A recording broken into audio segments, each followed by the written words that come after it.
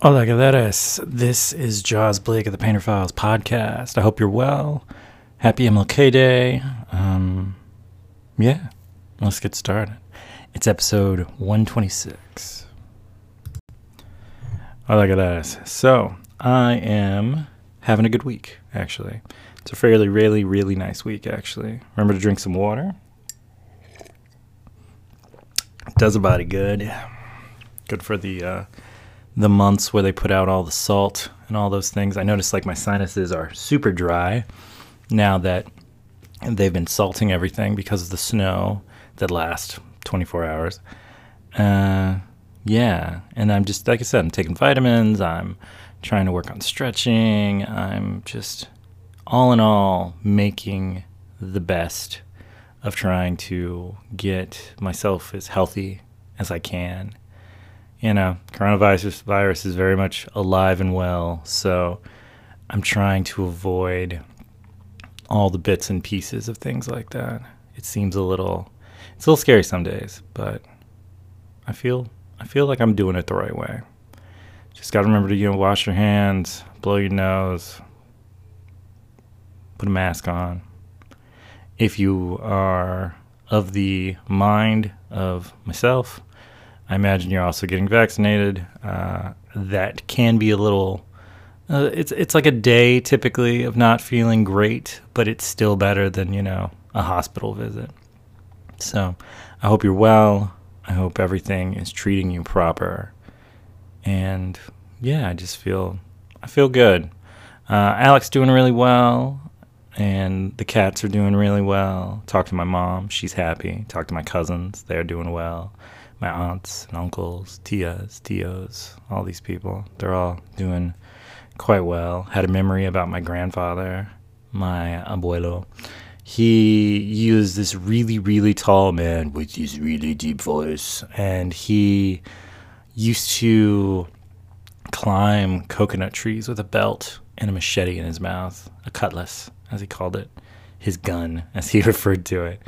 And he would drop the coconuts and you were supposed to catch them. And I was not particularly great at it. I'd be blinded by the sun and they'd fall beside me, and we still eat them and drink them and do all that stuff. But it was just kind of this really vivid memory I remember of him being this giant man in shorts and a polo shirt and just long limbs. And it makes me smile when I think about him every day. I feel like he looks after me. And that's a good thing.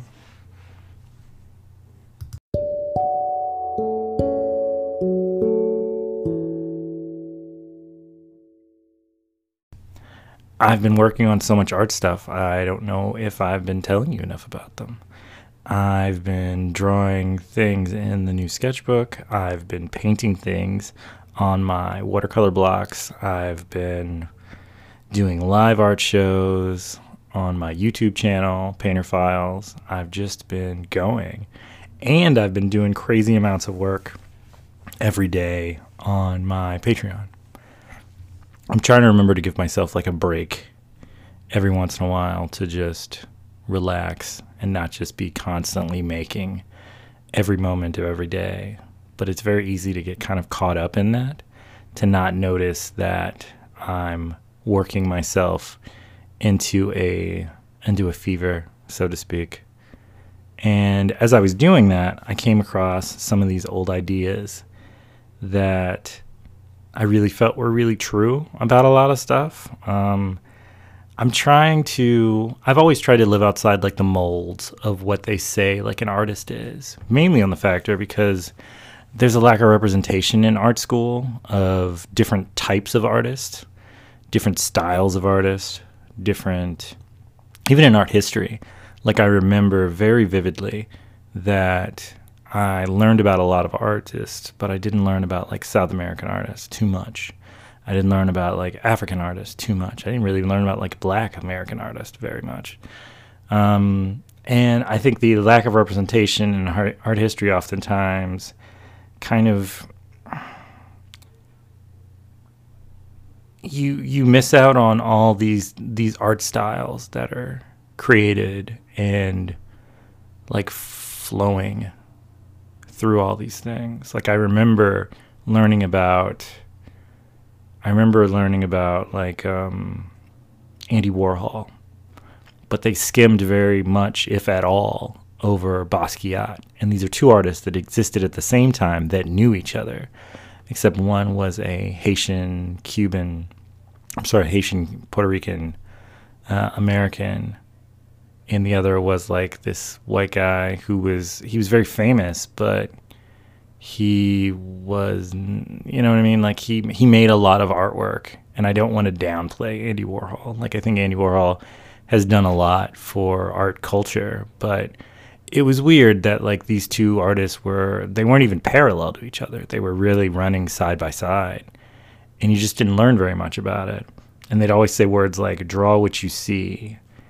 And the problem with draw what you see is it doesn't really practice diversity and learning about all these other types of artists, because, you know, if the only thing you see all the time are these plants from IKEA, or these plants from Home Depot, and then these posters from IKEA of Klimt and, you know, hang in there with the cat and all those types of things, you don't really get exposed to these other types of artworks. And like these art books existed at the time. Like I'm not that old. So it's kind of strange that, I don't know, I felt left out a lot of times. Like it felt unrelatable in some ways, because I went to art school before I went to art school, and I learned with professors who were black professors, and they taught me all these art forms and all these things, and it just never, but it was a different art school. It wasn't the one that I ended up going to, so it got skipped. They skipped over entire parts of it and portions. I learned about Andy Goldsworthy and like his found artwork that he would make sculptures with, but there have been so many amazing like physical artists that were there in the same time frames that they just kind of skipped over. And a lot of them happen to be artists of color. And that's a little scary sometimes. Like you miss out on these little things where, yeah, it's the fire trucks, because naturally during this podcast you hear fire trucks. Yeah, it was just, they were these amazing sculptors. I'm trying to look up somebody as we say this so that I can make my point, which is always funny because you're like, oh, so you don't know a bunch of them. And it's like, no, I do. I'm trying to make my point. There we go. So we got Wadesworth Gerald, Serge Claude Johnson, Luis Lamont Jones. And they were all like these really amazing, like if you go to the African American History Museum, you see all these like pieces and parts of their sculptures and stuff that they made, these masons and all this stuff. So you get like these lattice fences that literally are the backdrop of the countryside, and in these bronze sculptures. And then even into, once you get into like the like actual like art sculptures that are like abstract and whatnot, you've got Augusta Savage, Hermana Lewis, Jacob Lawrence, Basquiat. You know, they did all these things, and it just makes me sad sometimes, because there's wood carvings, and it's so much there, but you wouldn't know.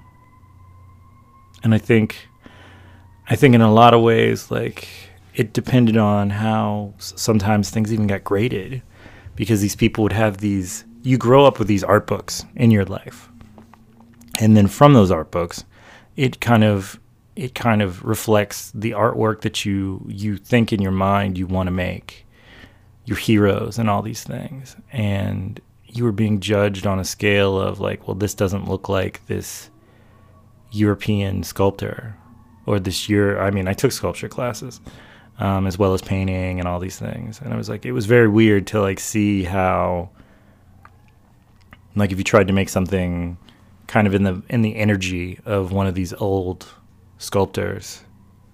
It had to kind of fall under this. It couldn't fall under that. And it was just, I don't know, it was just hard. It was just disheartening.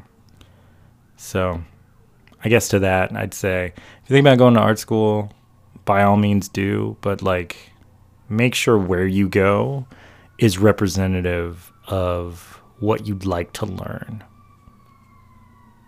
Because not all art schools are equal.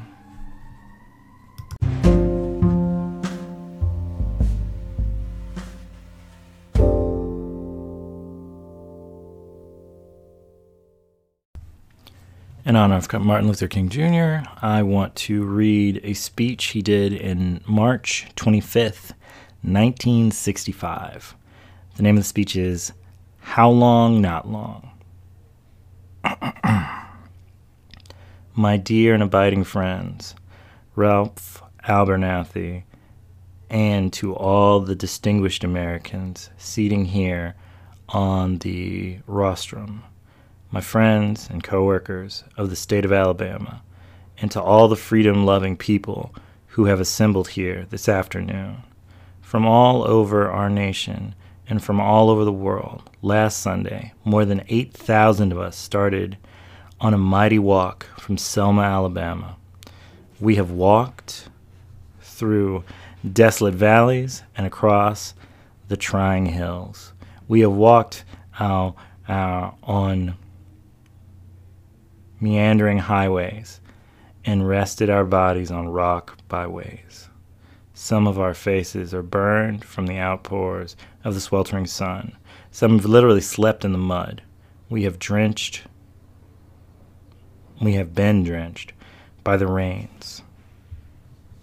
Our bodies are tired and our feet are somewhat sore.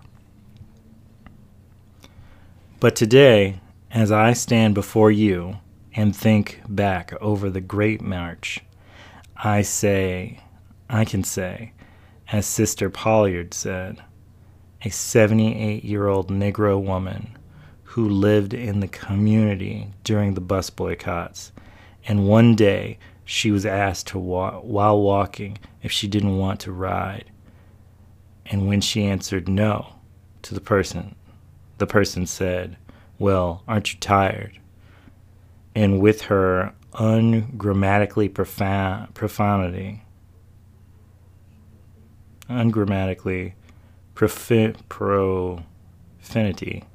she said, "My feet is tired, but my soul is rested." And in a real sense this afternoon, I can say that our feet are tired, but our souls are rested.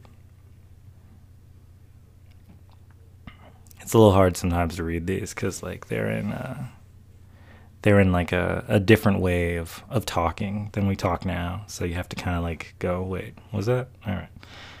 They told us we wouldn't get here. And there were those who said that we would get here only over their dead bodies. But all the world today knows that we are here and we are standing before the forces of power in the state of Alabama saying, we ain't gonna let nobody turn us around. Now, it is not an accident that one of the great marches of American history should terminate in Montgomery, Alabama. Just 10 years ago, in this very city, the philosophy was born of the Negro struggle. Montgomery was the first city in the South in which the entire Negro community united and squarely faced its age out of oppressors.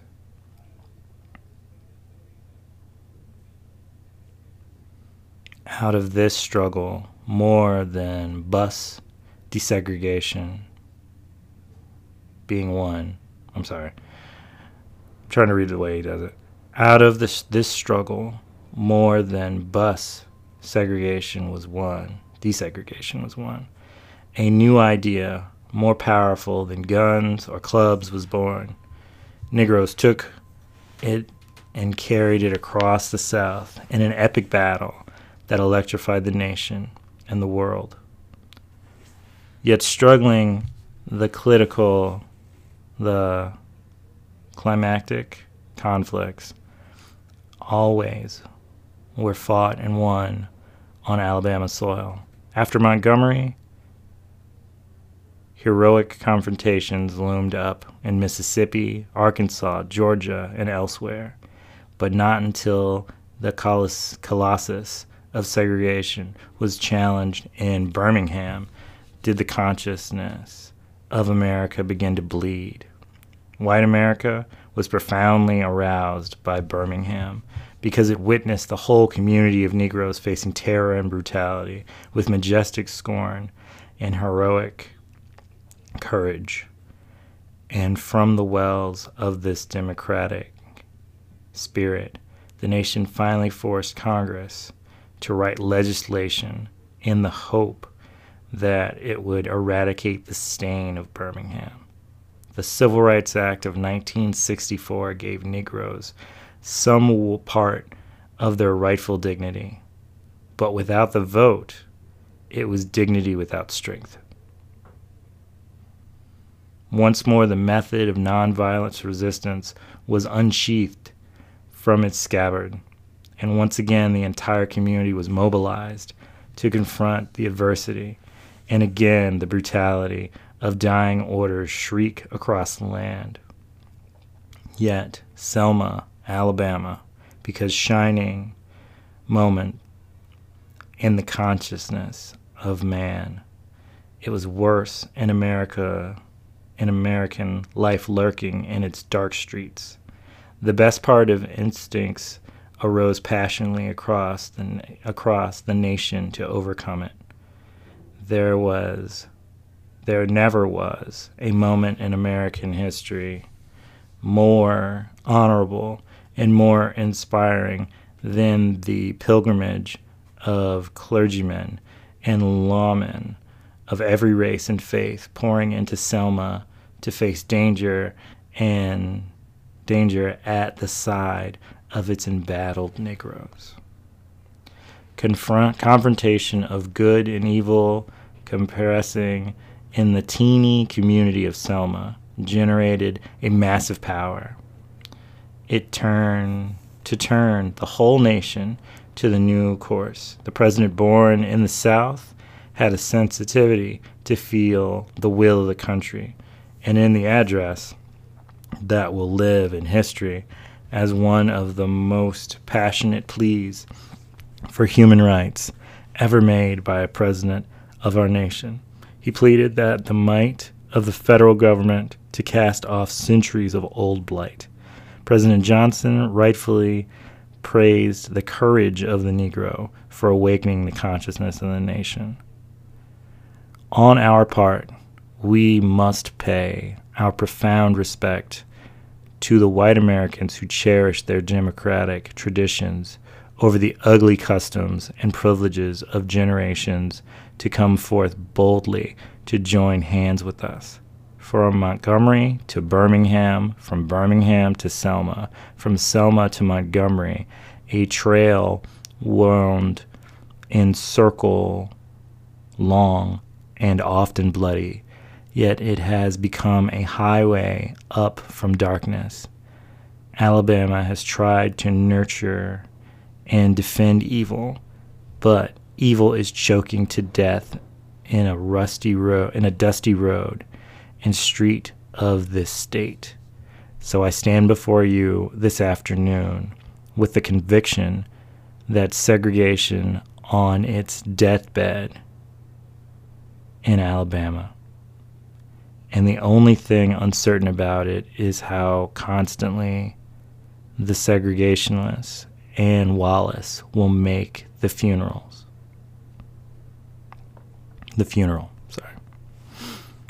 Our whole campaign in Alabama has been centered around the right to vote and focusing the attention of the nation and the world today on the flagrant denial of the right to vote. we are exposing the very origin, the root cause, the racial segregation in the Southland. Racial segregation as a way of life did not come about as a natural result of hatred between races immediately after the Civil War. There were no laws segregating the races then. And as the noted historian C. Vann Woodward, in his book, The Strange Career of Jim Crow, clearly points out, the segregation of the races was really a political, I have no idea how to say that word, stratagem employed by the emerging bourbon interests in the South to keep the Southern masses divided and Southern labor the cheapest in the land. You see, it was a simple thing to keep a poor white masses working for nearly starvation wages in the years that followed the Civil War.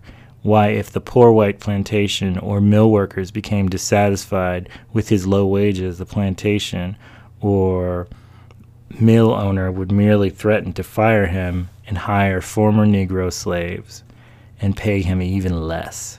Thus the Southern wage level was kept almost unbearably low.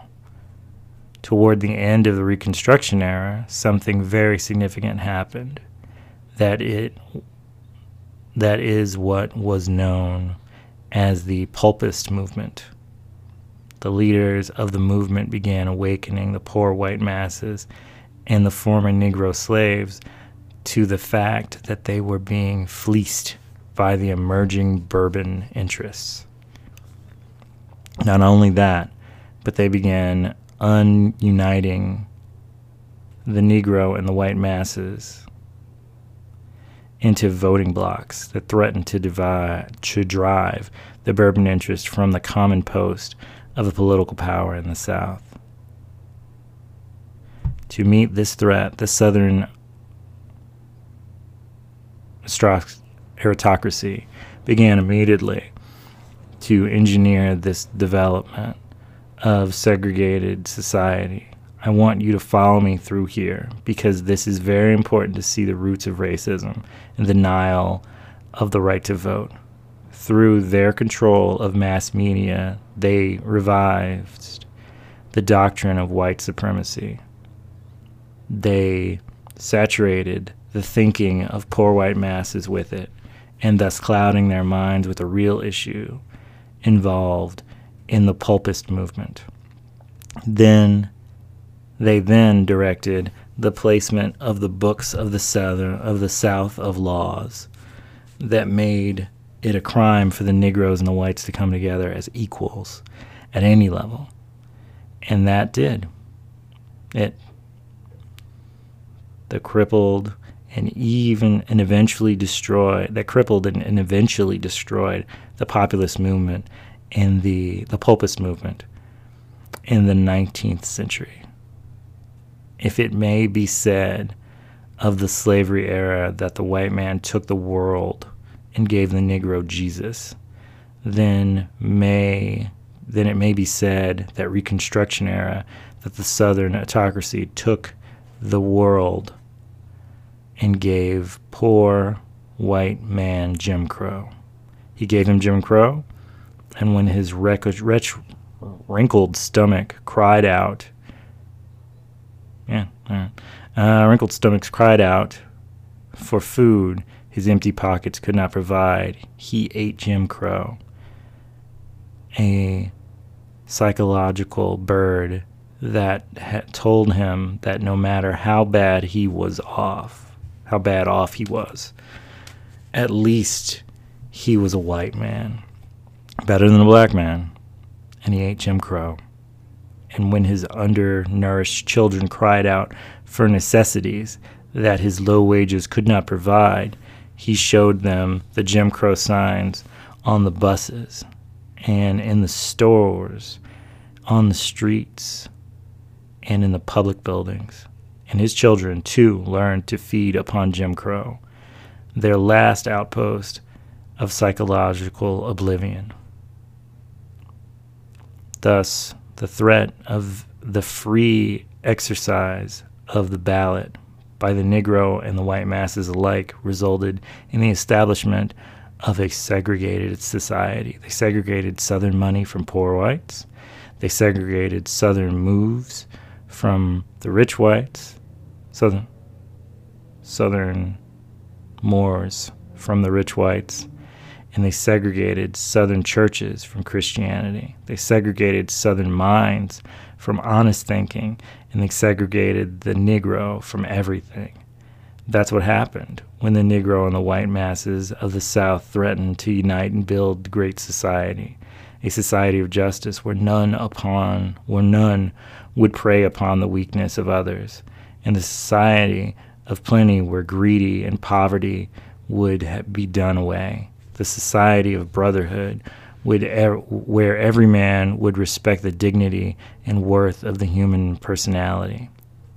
We've come a long way since the travesties of justice was perpetuated upon the American mind. James Walton Johnson put it eloquently. He said, "We have come over a way that with tears hath been watered. We have come treading our paths through blood of the slaughtered. Out of the gloomy past, 'tis now we stand at last, where the white gleam of our bright star is cast." Today I want to tell the city of Selma, today I want to say to the state of Alabama, today I want to say to the people of America and the nations of the world that we are not about to turn around. We are but the move now. Yes, we are upon the move, and no wave of racism can stop us. We are the move now. The burning of the churches will not deter us. The bombing of our homes will not dissuade us. We are on the move now. The beating and the killing of our clergymen and the young people will not deter us. We are on the move now. The wanton release of their known murderers would not discourage us. We are on the move now. Like an idea whose time has come, not even the marching of the mighty armies can halt us. We are moving to the land of freedom.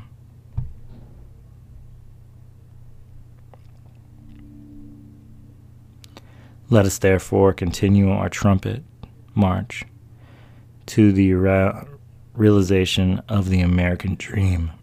Gotta drink some water.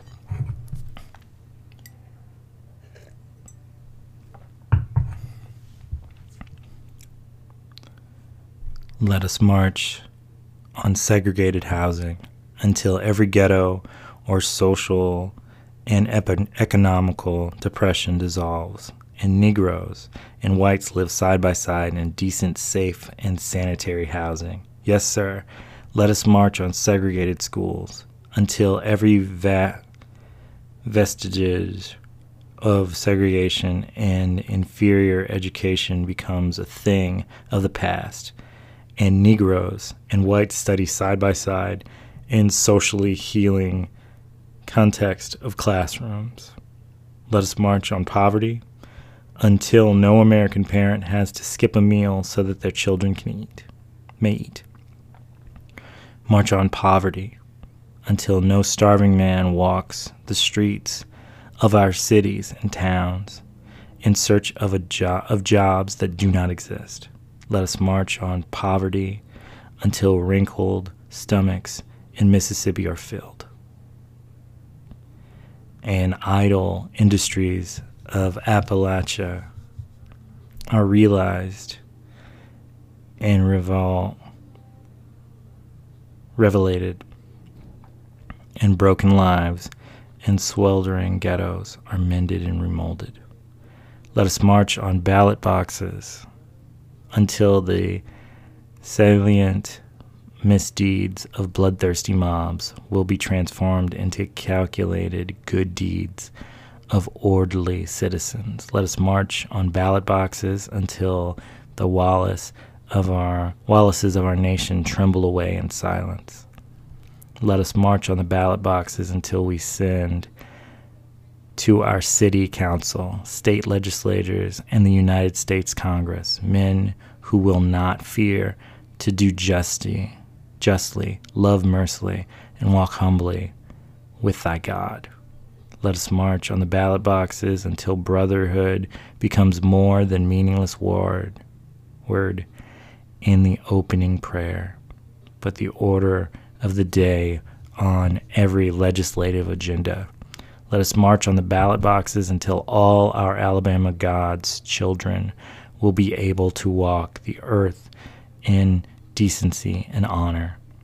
There is nothing wrong with marching in this sense. The Bible tells us that the mighty men of Joshua merely walked about the walled city of Jericho, and the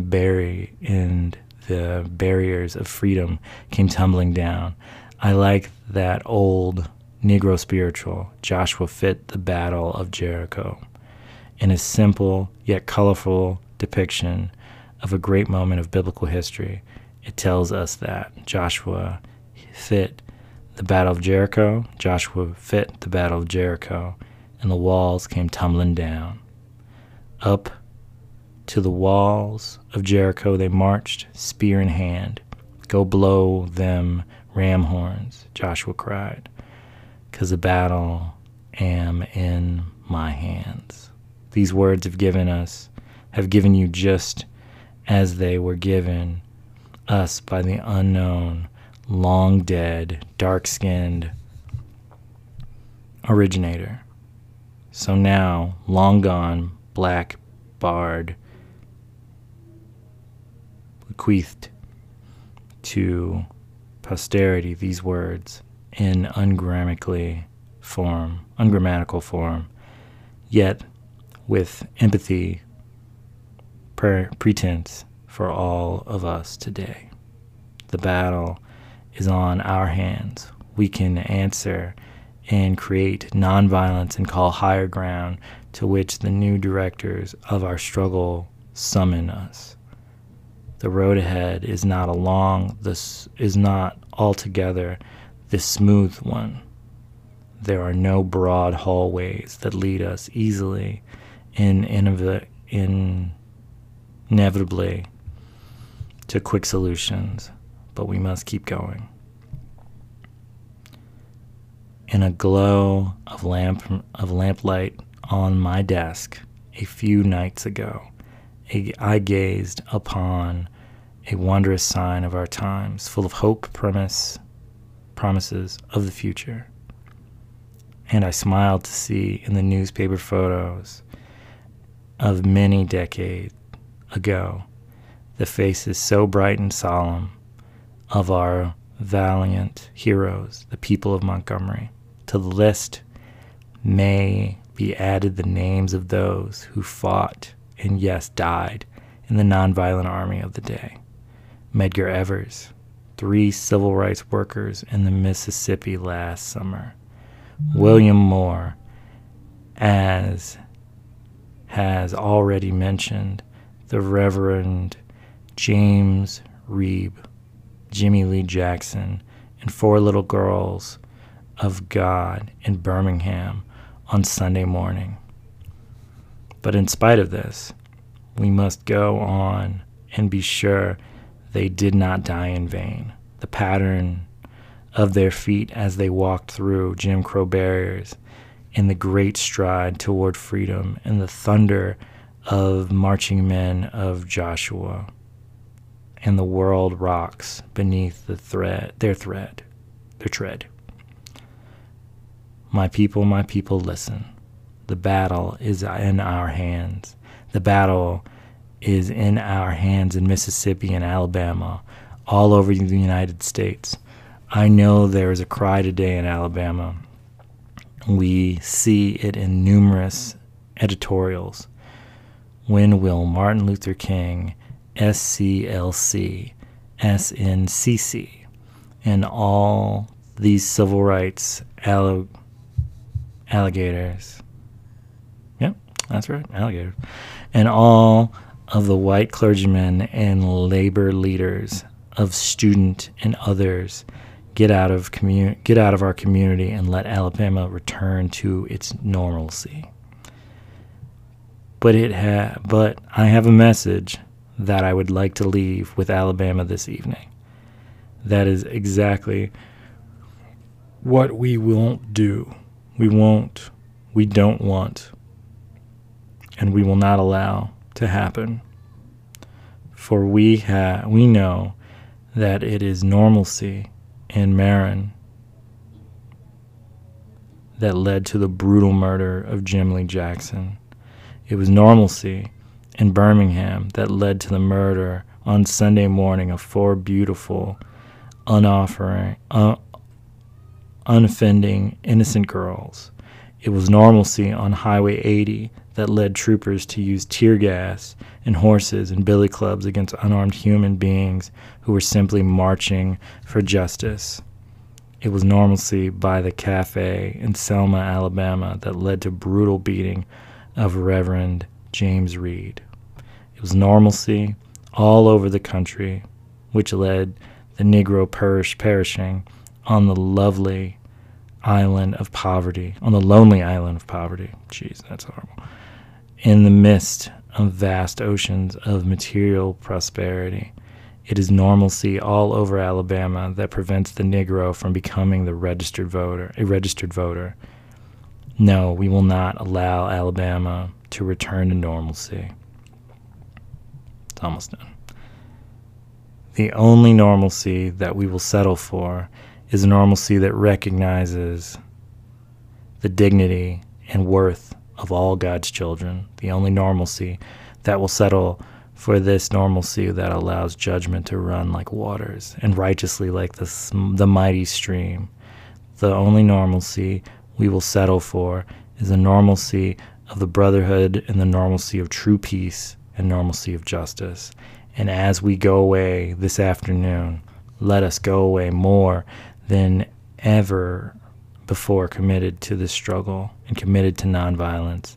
I must admit to you, there is still some difficult days ahead. We are still in for a season of suffering in many black belt countries in Alabama, counties in Alabama, many areas of Mississippi, many areas of Louisiana. And I must admit to you, there is still jail cells waiting for us in dark and different moments.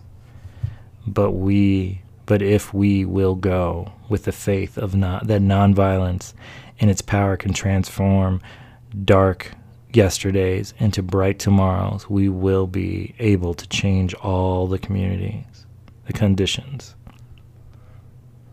And I plead with you this afternoon as we go ahead, remain committed to nonviolence. Our aim must never be to defeat or humiliate the white man, but to win his friendship and understanding.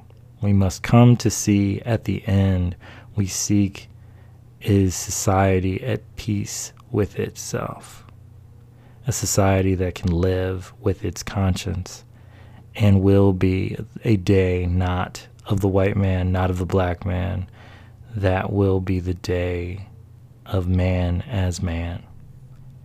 I know you are asking today, how long will it take? Somebody's asking, how long will prejudice bind the versions of men, darken their understanding, and drive bright-eyed wisdom from their sacred throne? Somebody's asking, when will wounded justice lying prostrate on the streets of Selma and Birmingham, the communities all over the South, be lifted from this dust of shame and reign supreme among the children of men? Somebody's asking, when will radiant star of hope be plunged against the nocturnal bosom of this lonely night? Speak, plucked from weary souls, with chains of fear and manacles of death. How long will justice be crucified and truth be buried? Bear it. Very last part. How long? Not long. Truth, forever on the scaffold, long forever of the throne. Yet the scaffold sways the future, and behind the dim unknown strengthen God with shadow, keeping watch above his own. How long? Not long, because the arc of the moral universe is long, but to bend toward justice. How long? Not long, because mind eyes have seen the glory and the coming of the Lord. It has trampled over the vintage where the grapes of wrath have stored. He has loosened the faithful lighting of the terrible swift sword. The truth is marching on. He has sounded forth the trumpet and shall never call retreat. He is sitting out of the hearts of men before his judgment seat. Oh, be swift, my soul, and answer him. Be jubilant, my feet. Our God is marching on. Glory, hallelujah, glory, hallelujah, glory, hallelujah, glory, hallelujah. His truth is marching on.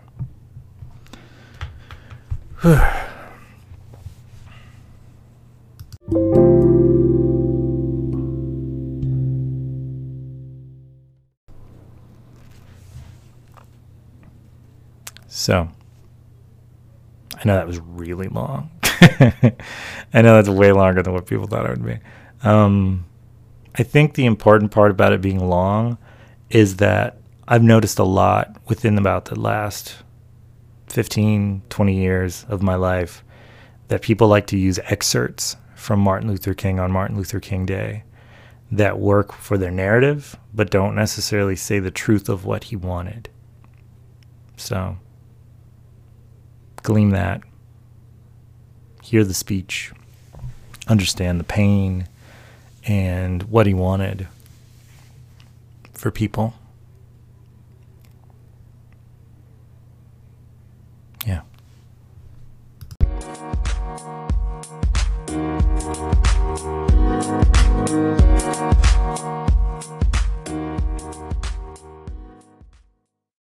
All right, my Galaris.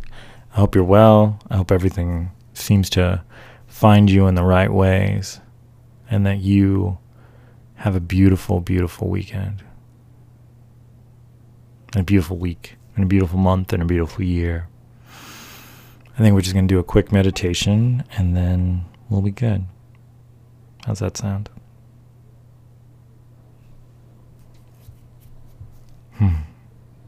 So let's just focus on our breathing.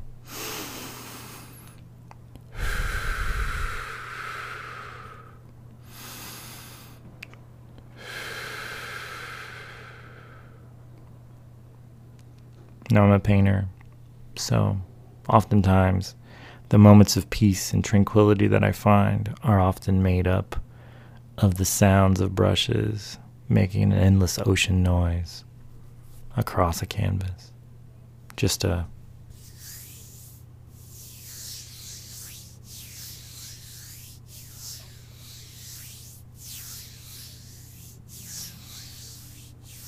we're on a boat in the ocean. The water is peaceful. The breeze is going. We're looking up at the night sky. There's so many stars. So much beauty in the nature of these things. And as it goes, we go with it. The wind, it blows at our backs into the sails, pushes us forward. You put your hands in the water and you just kind of drag a little bit. Feel it against the tips of your fingers. It's like a dirty brush. you've got all this compounded kind of feeling and emotion and stress and all these things where your hands are. And as you drag them across the water, you slowly let go of those things. The ocean is a constant cycle of birth, life, death, and rebirth. And so we clean our energy from all the negativity and all the hopes and upsettedness and the inability to live up to our dreams we haven't said out loud, but we expect ourselves to be able to do. And we just breathe and let it go. The energy feeds the ocean, and the ocean feeds the fish. And the wind blows off of the push of the waves. And it goes all the way around the world until it comes back to your back, to your fingers dragging against the water, cleaning yourself of all your worries and fears. You look into the wind and see just the spirit of creation. Not an entity, but just the makings of all of the beginnings, the middles, and the continuums of all these things.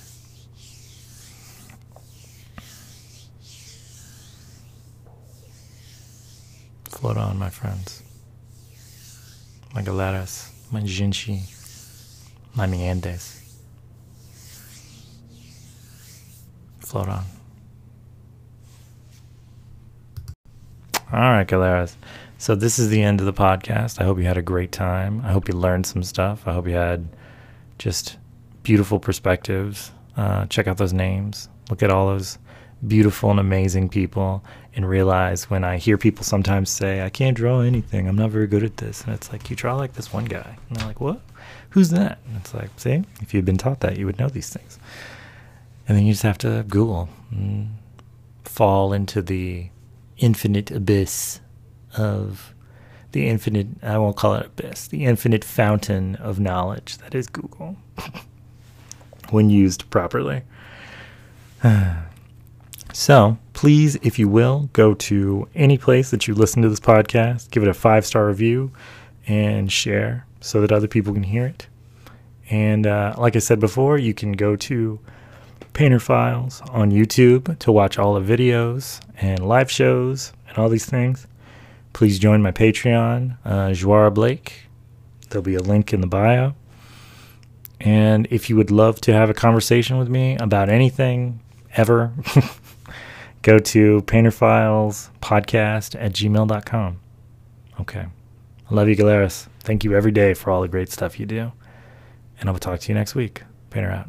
Ciao.